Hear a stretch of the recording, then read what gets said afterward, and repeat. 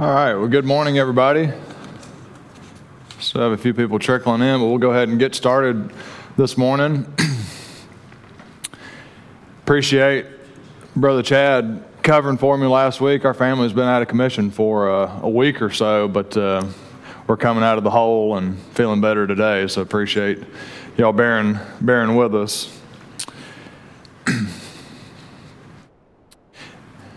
Good to see some familiar faces we haven't seen in a while. This morning we're going to continue in our study of Proverbs, and just for sake of keeping up with the train of thought that I was in and the flow that I've kind of had going this quarter, I'm going to back up to where I had left off week before last, which was in chapter 6, verse 20.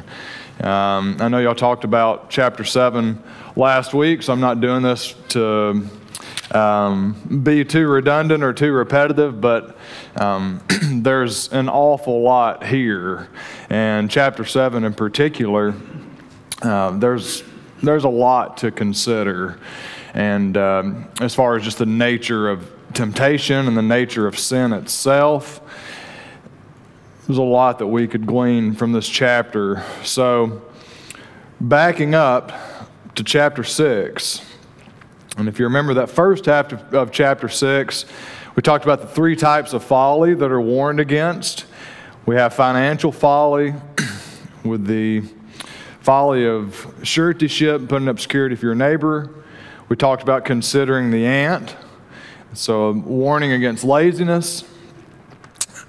And then we talked about the wicked, worthless man who sows discontent and discord among the brothers. And that the inverse of that, we are called to instead unite the brothers, according to Ephesians chapter 4. And then chapter 6 and verse 20,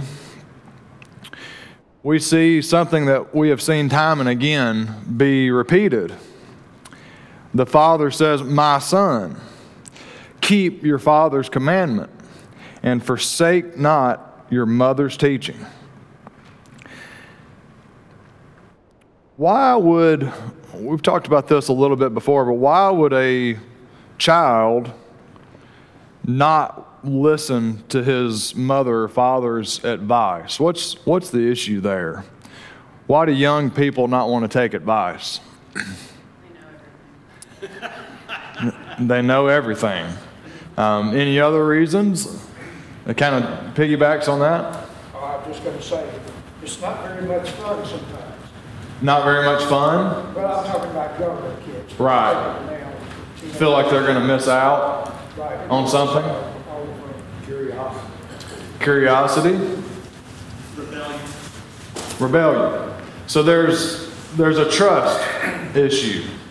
And the young person doesn't seem to be able to trust that mom and dad know as much as they do, or maybe they feel that they could do things differently, or they could handle things in life differently or better, perhaps, than mom and dad have experienced in their lives. And that's a real problem, and that's such a powerful picture of our relationship with God. And in order to obey, we have to trust. And see in verse 21, bind them on your heart always, tie them around your neck. When you walk, they will lead you. When you lie down, they'll watch over you. And when you awake, they will talk with you. Does that remind you of any other passages in Scripture?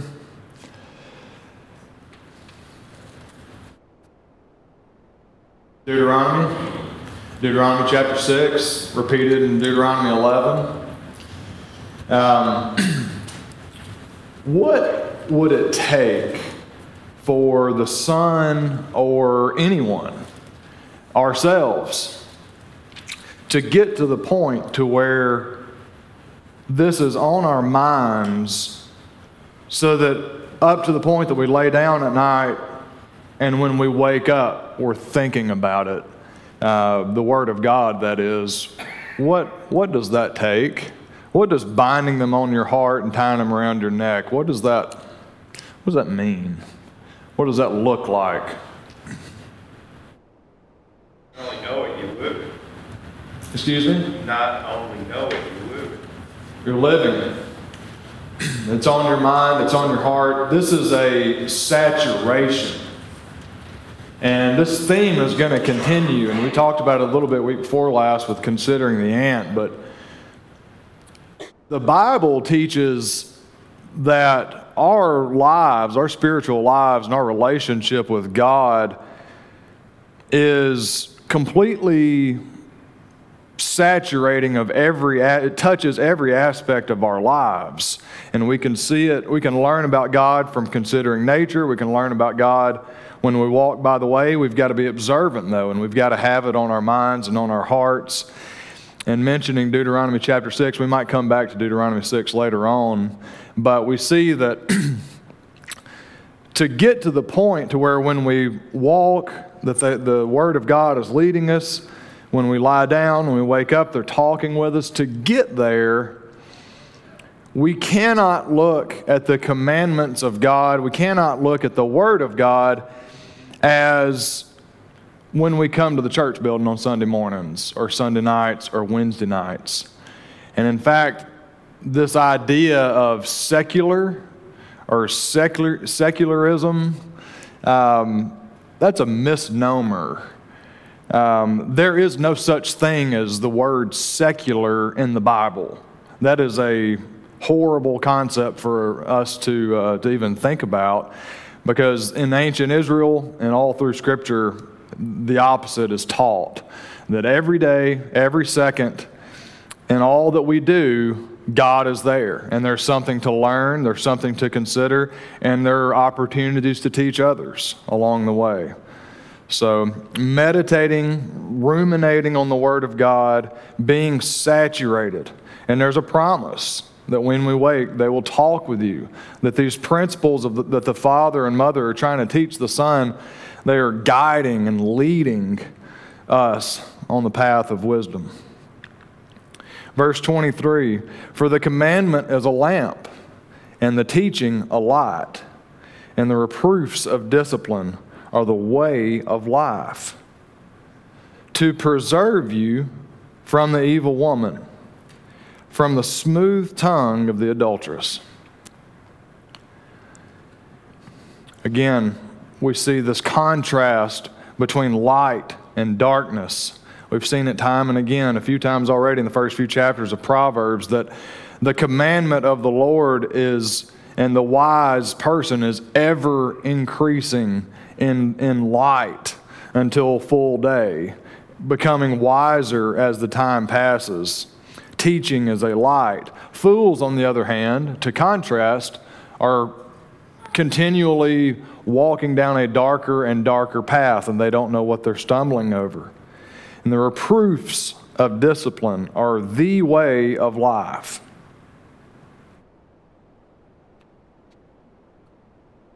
Why do you think that the adulterous woman and adultery in general is getting brought up so often in this book?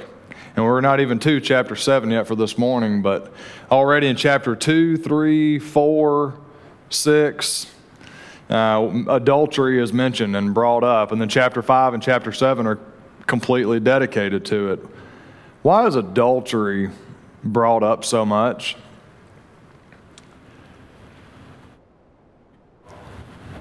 What's that? It's a huge problem. It's a big problem. Why is it such a big problem? When you look at it from the aspect of wisdom, living with the grain of creation, as we talked about the week before last, why is adultery so particularly bad? Yes, sir. You know, a lot of times God uses adultery to talk about our relationship with Him. And I think that at the core of it, we should have the commitment to Him and show that commitment through the rest of our lives. And it's such a, I guess, a personal thing to Him when we don't have that commitment, especially when it comes to marriage, because He's given that as a picture relationship with Him. And so it's just a really deep personal thing for Him, the relationship He wants with us. Absolutely. That's a great point, Evan. And obviously, with Proverbs, there are deep meanings to this. It isn't just at the surface of a husband not cheating on his wife. That's obviously a teaching here, but there are deeper, richer meanings to this. But if you remember the father and mother teaching the son, and they're teaching him to attain wisdom, the value of wisdom, because they want what's best for the child in their lives, and they want the son to make decisions on his own that are protective. And wisdom is protective in nature, not only to protect us from physical harm, but to protect us inwardly. So if you think about adultery is a particularly destructive thing. You know, James chapter 2, we see that if you break one point of the law, you break the whole law. But however, Paul says that there are two sins to flee from, adultery and idolatry. But if you put these side by side and you look in the context of a father talking to the son about the protective nature of wisdom, adultery is especially destructive. All sin is bad, but it seems that adultery, not only will it ruin your life financially, it's going to ruin your relationships, it's going to ruin your children's relationships. It's ripping this fabric of this divine order that the Lord has woven this universe together with, if that makes sense. So it's particularly destructive. So we see it time and again repeated. Can you think of any other reasons why adultery keeps getting brought up here?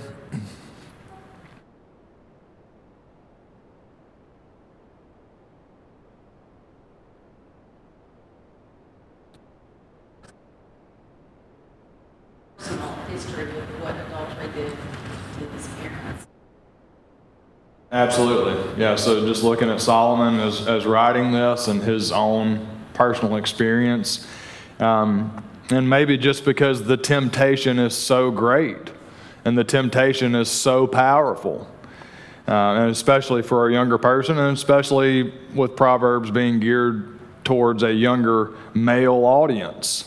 However, it is absolutely the same for a man or a woman.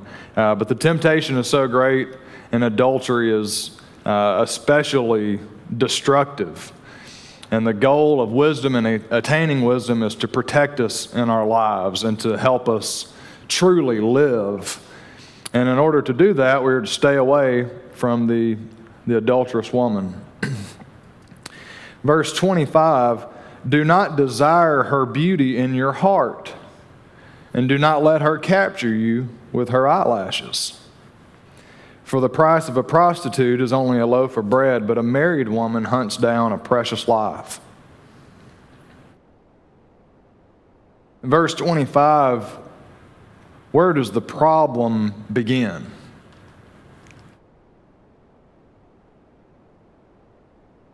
On the road to adultery, where does it start?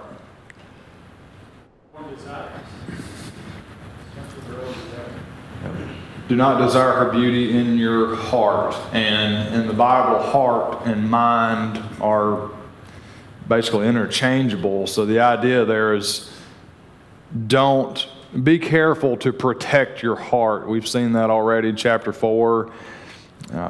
Keep your heart with all vigilance. And that's the idea here. Be careful of what you're thinking about. And don't desire her beauty in your heart. Don't let her capture you. What should we let capture us?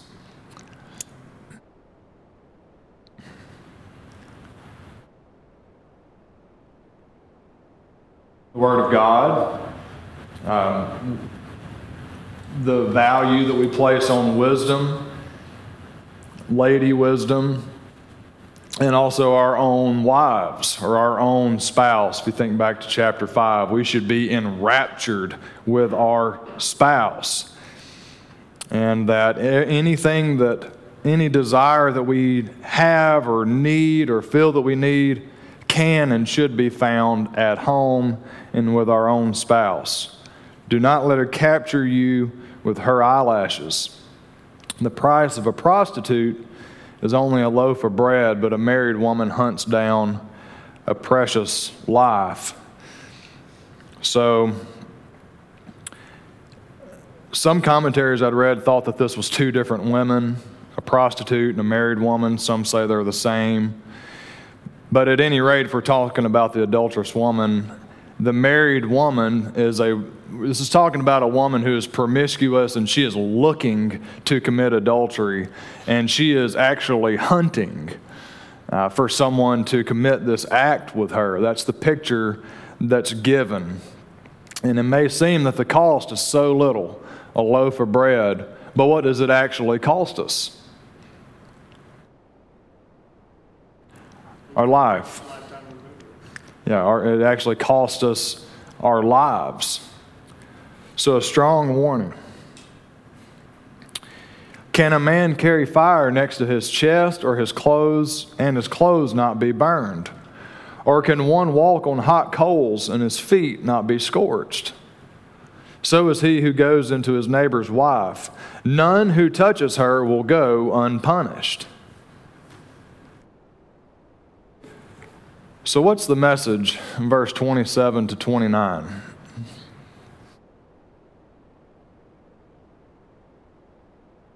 I think it relates to what you said earlier, that God says two things we're supposed to flee from, adultery and idolatry. And I think that the reason why is He knows how dangerous it is.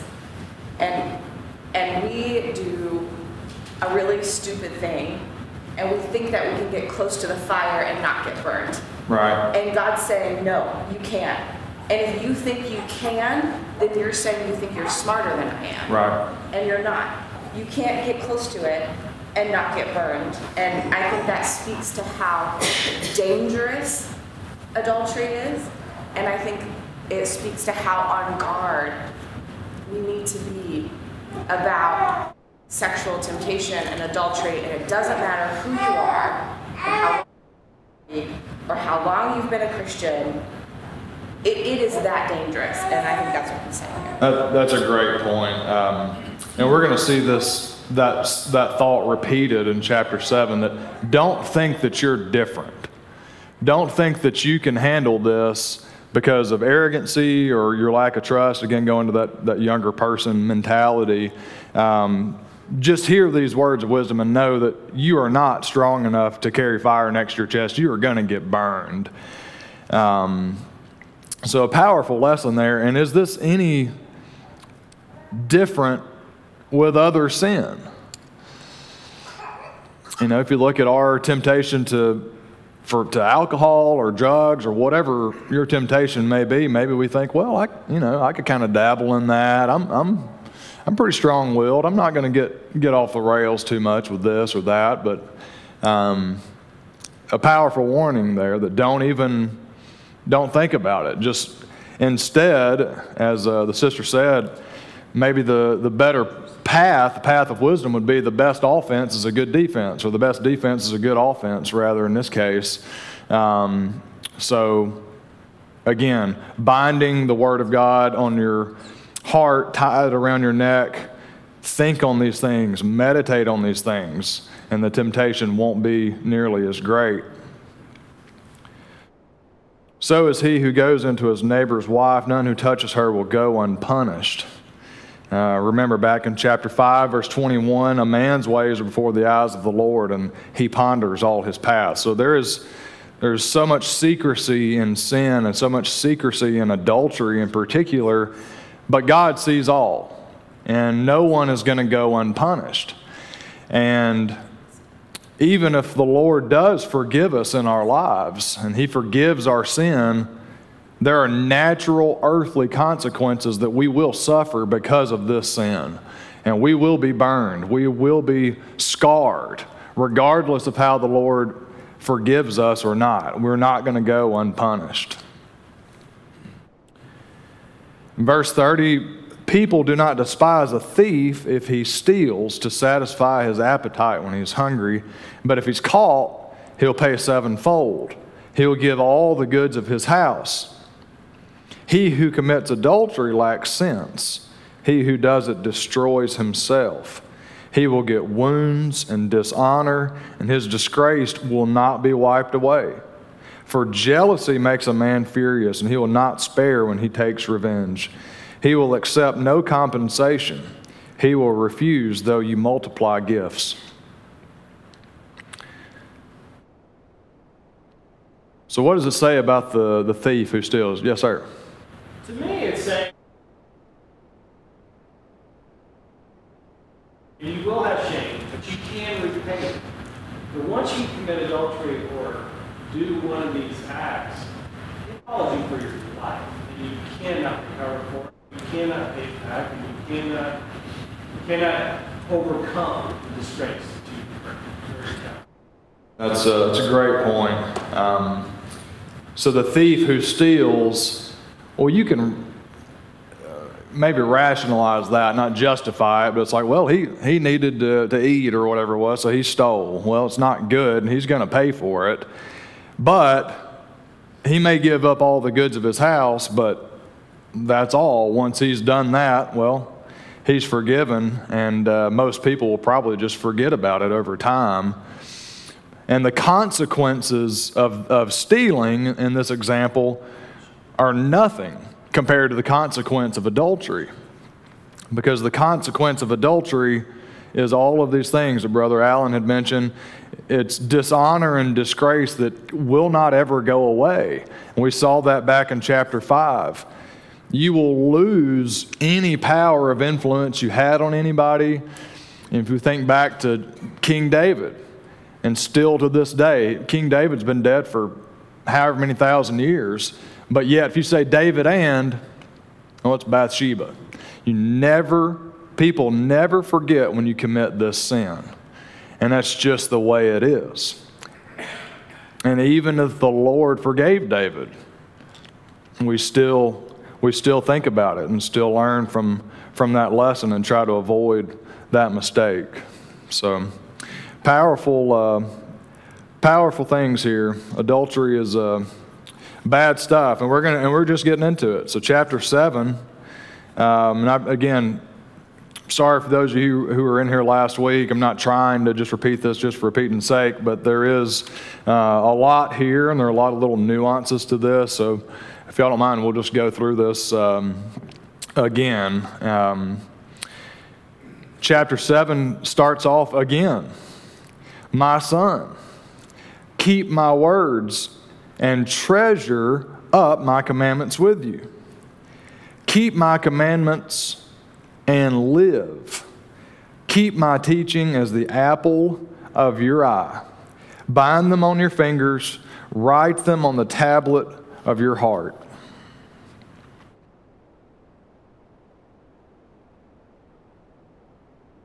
What does it mean to keep your teaching as the apple of your eye? And I'd look this up because I didn't know what apple of your eye actually meant. So is there anybody here who's looked at that before? I'll just go ahead and tell you. It's not like y'all were reading my mind, but to keep something as the apple of your eye, if you think about the apple of your eye is your pupil, which is the black middle hole of your eye. And if you look closely, you can see a reflection. And actually in the Hebrew, this phrase, apple of your eye, meant the little man in your eye. Because when you're looking at somebody, you can see yourself in their pupils, and that's what the idea was. So in order for you to see something in your pupil, it's what you're concentrated on, it's what you're fixated on, and it's close. You can't see yourself in a reflection in somebody's eyes. I did this with Abby and the kids last night. I was trying to see how close or how far away you could be and see yourself in their pupils, and it's an intimate thing. You've got to get pretty close to see yourself in someone's eyes. So keep it nearby, keep it fixed in your eyes. Concentrate on these things. Bind them on your fingers. So it's whatever you do, it's always with you. You think of a wedding ring. It's always there. It never goes away. And every time you see it, you're reminded. And write them on the tablet of your heart. And again, hearkening back to that idea of Moses, Deuteronomy chapter 6. Say to wisdom, you are my sister, and call insight your intimate friend, to keep you from the forbidden woman, from the adulteress with her smooth words. Repetition. You know, in Deuteronomy chapter 6, when Moses and God through Moses said, "Hear now, O Israel," that word "hear" meant listen up because you haven't been paying attention. That was the idea that word "hear" carried. So hear now, O Israel. And when Moses talked about love the Lord your God with all your heart, soul, and strength, and to teach these things to your children when you wake up, when you lie down. I'm actually going to turn there real quick. Deuteronomy chapter 6. Verse 6, these words that I command you today shall be on your heart. And what does that look like? Well, you shall teach them diligently to your children, and shall talk of them when you sit in your house, when you walk by the way, when you lie down, and when you rise. So in your private life, in your public life, when you lie down, when you rise up, bind them as a sign on your hand, and they shall be as frontlets between your eyes. You shall write them on the doorpost of your house and on your gates. So again, the saturation, this complete, wholehearted commitment to the Lord is what is preached here by Moses. And this is what our commitment to God should be. And there is no part of our lives that isn't affected by this commitment to God. And if we think that there is any second of our week or any hour or any act that we do that the Lord doesn't see or that is dependent or independent from the Word of God, then we don't understand the nature of God and the fact that He is our Creator. And in the Hebrew, when Moses says that you shall teach them diligently to your children, that word teach meant repeat. So repetition. And man, are we seeing that in Proverbs. These same things over and again. It's like, did he not just say that? Well, how do you learn things? Well, they're repeated. So repetition. He's trying to engrave this on the hearts of his sons and on his son here, just as Moses talked about in Deuteronomy. Well, how do you engrave the Word of God onto your hearts? Well, you repeat it, and you repeat it to your children. That's the act of engraving, is repetition, repeating the words of God. And again, the counter and the contrast to keep you from her words. The path of wisdom, the path of folly, they both start with words. Words are so powerful, and that's a big theme in Proverbs that we've seen thus far. Solomon says in verse 6, "For at the window of my house I've looked out through my lattice, and I've seen among the simple, I've perceived among the youths a young man lacking sense, passing along the street near her corner, taking the road to her house in the twilight and the evening, at the time of night and darkness." What has this young man already done? Or where's he already messed up here in verses 6 through 9?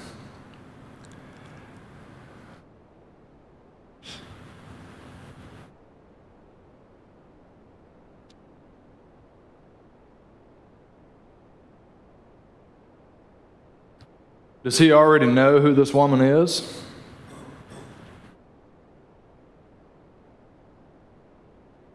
Knows where she goes. Anyway. Apparently he knows where she lives. So he's thought about it. That was the first mistake. He's desired it, so much so that he's passing along the street near her corner. And remember, the path of wisdom we've seen is to not take the first step, to not go near the door of her house. So he's getting near the door of her house, taking the road to her house in the twilight and the evening, at the time of night and darkness. So the secrecy, thinking that no one will see, no one will know. And the simple, again, is someone who is very vulnerable. A simple person is someone who doesn't yet have their mind made up one way or another. They are incredibly vulnerable to anything. So this young man is maybe not looking for trouble. Maybe he is, but he's not looking for trouble either. Again, the best defense is a good offense. And don't go near the door of her house. Yes, ma'am. It kind of makes me think of Job when he says that he made a covenant with his eyes, that he had already decided and wasn't even going to look. Right. We've got to make our minds up. And that's a commitment we should make one time and kind of set it and forget it. Behold, the woman meets him, dressed as a prostitute, wily of heart. She's loud and wayward. Her feet do not stay at home. Now in the street, now in the market, at every corner she lies in wait. Well, what have we learned to the opposite of this, to the contrast of this, about Lady Wisdom? Where is she? Back to chapter 1.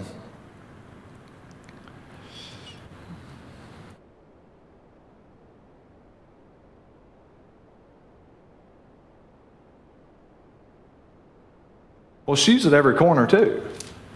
She's at the public gate. She's crying aloud. Wisdom is seeking out this young man also.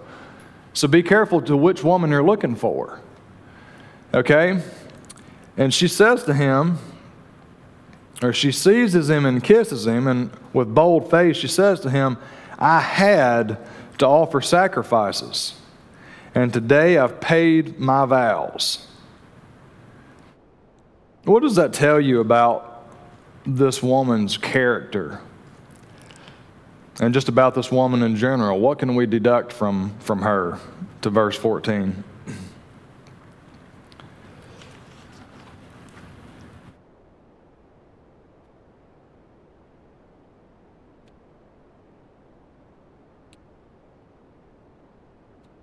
Is she an Israelite? Is she in the worshiping assembly of God's people? Would appear so. What about I had to offer sacrifices?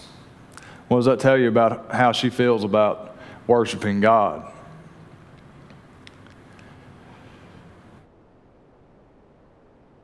Obviously a certain necessity, but the necessity would, for sins, things that she had, transgressions she had made. Right, so she's saying that she is pure at this point. I've offered sacrifices and I've paid my vows, so I'm good. And I also go to church. So, there's a religious justification. And maybe the young man is even more tempted because she's not some absolutely foreign woman. This is someone that, hey, she's a child of God. But yet, it's a deception, obviously. I had to offer sacrifices. And as Miss Teresa said, I had to, maybe because of her sin. Absolutely, but she didn't want to offer sacrifices. She did it because she had to. So where's her heart? So now I've come out to meet you, to seek you eagerly, and I found you. So with a young man, yes, sir, go ahead. She follows all the rules, but not the intent. Absolutely. That's the problem. We have the same problem today. Yes, sir. Great point. A challenge and a warning there to us. Where is our hearts? Do we come to the church building and say, I had to do that? Or do we want to offer our lives and our time and our energy into the Lord's cause? What does verse 15 say about a younger person when she says, I've come out to meet you? She's been seeking you. What does this do to a young man's ego?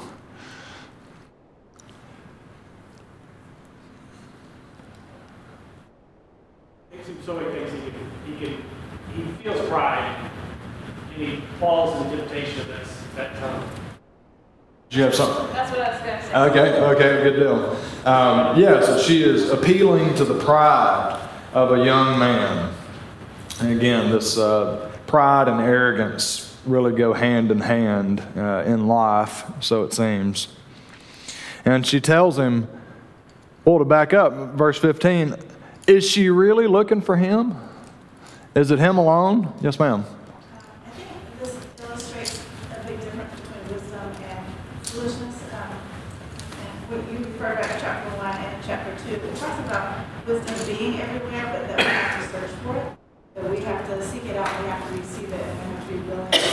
But in verse 15, it says, I have come out to meet you, even though it's not like seeking you have to seek it. I feel like it's a big. Yeah. No, the nature of wisdom is it is everywhere to be found, but you have to seek wisdom. And we've seen that actually takes a great deal of effort. And on the other hand, the adulterous woman is everywhere too. Folly is everywhere, but what's this young man doing? Well, he's seeking out her. He seems to be trying pretty hard to find her. He's passing along the road near a street and making sure he's going at night. So he's walking down the wrong path, and we're going to see exactly what that looks like here in a couple of verses. But she's not seeking this young man. I mean, she is, but she isn't. She tells him, I've come out to meet you, and I've sought you. She doesn't care about this young man. It's just she has a husband at home. She doesn't care about him either. And after this act with this young man, she's going to go find another. She doesn't care anything about this young man. And that's so important. Don't think, son, that you are special or that this woman is actually seeking you, because she's not.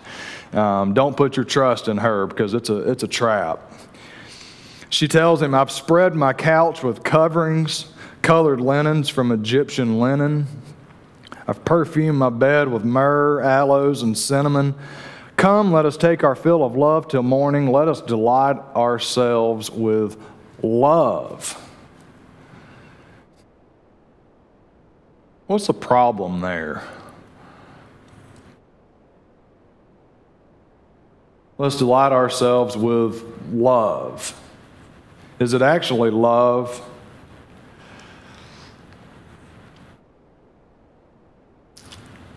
This woman doesn't know a thing about love. And if the boy falls victim to this, then he doesn't either. But yet, if you look at this as not only the woman's temptation of the young man, but Satan's temptation to all of us. And she's trying to get this young man to shortcut intimacy. And in doing so, Satan uses God's words like love. Now again, this girl goes to church, or you could say the same thing about a young man. Obviously knows God, or you would think that they do, know of him. She uses the word love. Well, what's wrong with that? This all sounds like good things, but it's a deception. And if you think about this woman hunting someone and the young man maybe looking for this sin also, what does that say about these people in their lives? What's wrong?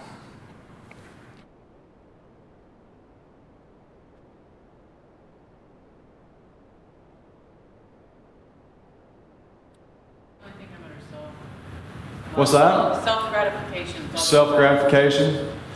Yeah, self-gratification maybe because there's a void. There's a void. And the woman and the young man are looking to fill a void in the wrong places with the wrong things and at the wrong time. And if you think back to instruction as a parent, how can we help teach our children to not do these things? Well, how do we help our children not have this void in their lives that they would go looking for something like this? How do we do that? Use them for the tactic here in this chapter. chapter in that his story is sandwiched between two pleas for him for his son to take his words. Right. And he's using this as an example of if you stay naive, if you stay simple-minded, these things can happen to you. Listen to my words. Take this wisdom. Yeah, great point. Listen to my wisdom, which is a generational wisdom from the wisest minds of all time, and yea, even from God himself. Don't fall victim to this, and instead fill your heart. And we sing the song, "Fill my cup, Lord, fill it up, Lord." Fill your life and fill that void with the love of God and understanding that God loves you and that as a parent, I love you. In my work life, not my secular life, but in my job that I do during the week, this comes up so often because there's so many people that we meet and hire and fire, and it always seems, it's like, well, that individual's daddy never told them they loved them. Or that young lady's mom and dad never told them they loved them. And later in life, there's a void, and they're seeking to fill this void, and it's a real problem. So fill our children with the Word of God. She says, my husband's not at home. He's gone on a long journey. He took a bag of money with him, and at full moon, he'll come home, so we're not going to get caught. We have nothing to worry about. And what we've learned about wisdom is wisdom means that there are consequences to actions, that our behaviors matter. And she's saying here that there will be no consequence to this sin. So we can know and have the discernment to know that that is foolishness. With much seductive speech, she persuades him. With her smooth talk, she compels him, and all at once he follows her as an ox goes to the slaughter, or as a stag is caught fast till an arrow pierces its liver, as a bird rushes into a snare. He does not know that it will cost him his life. So, smooth talk of a woman, and I counted 4 times that idea is repeated from chapter 10 to 31 of Proverbs. The smooth speech of the adulterous woman and being careful to not be persuaded by her. And there's a way that seems right to a man, but in its end is death. And this always reminds me of a slaughterhouse and on a kill floor in my work experience. Cows are just following each other just to follow each other. And when it comes time, and they don't see the kill floor, but when that kill floor door opens up and they run in and the door shuts behind them, they know they're in trouble. But they didn't think anything about it. They're just walking around. And then all of a sudden, they're caught and it's too late. But we need to have the wisdom and the discernment and the understanding to know where this path is going to lead and know that folly is incredibly destructive, and it's going to cost us our lives if we follow it. Thank you all for your comments this morning. I hope it wasn't too repetitive from last week. Next week we'll pick up and cover chapter 8, Lord willing, and continue on. Thank you all.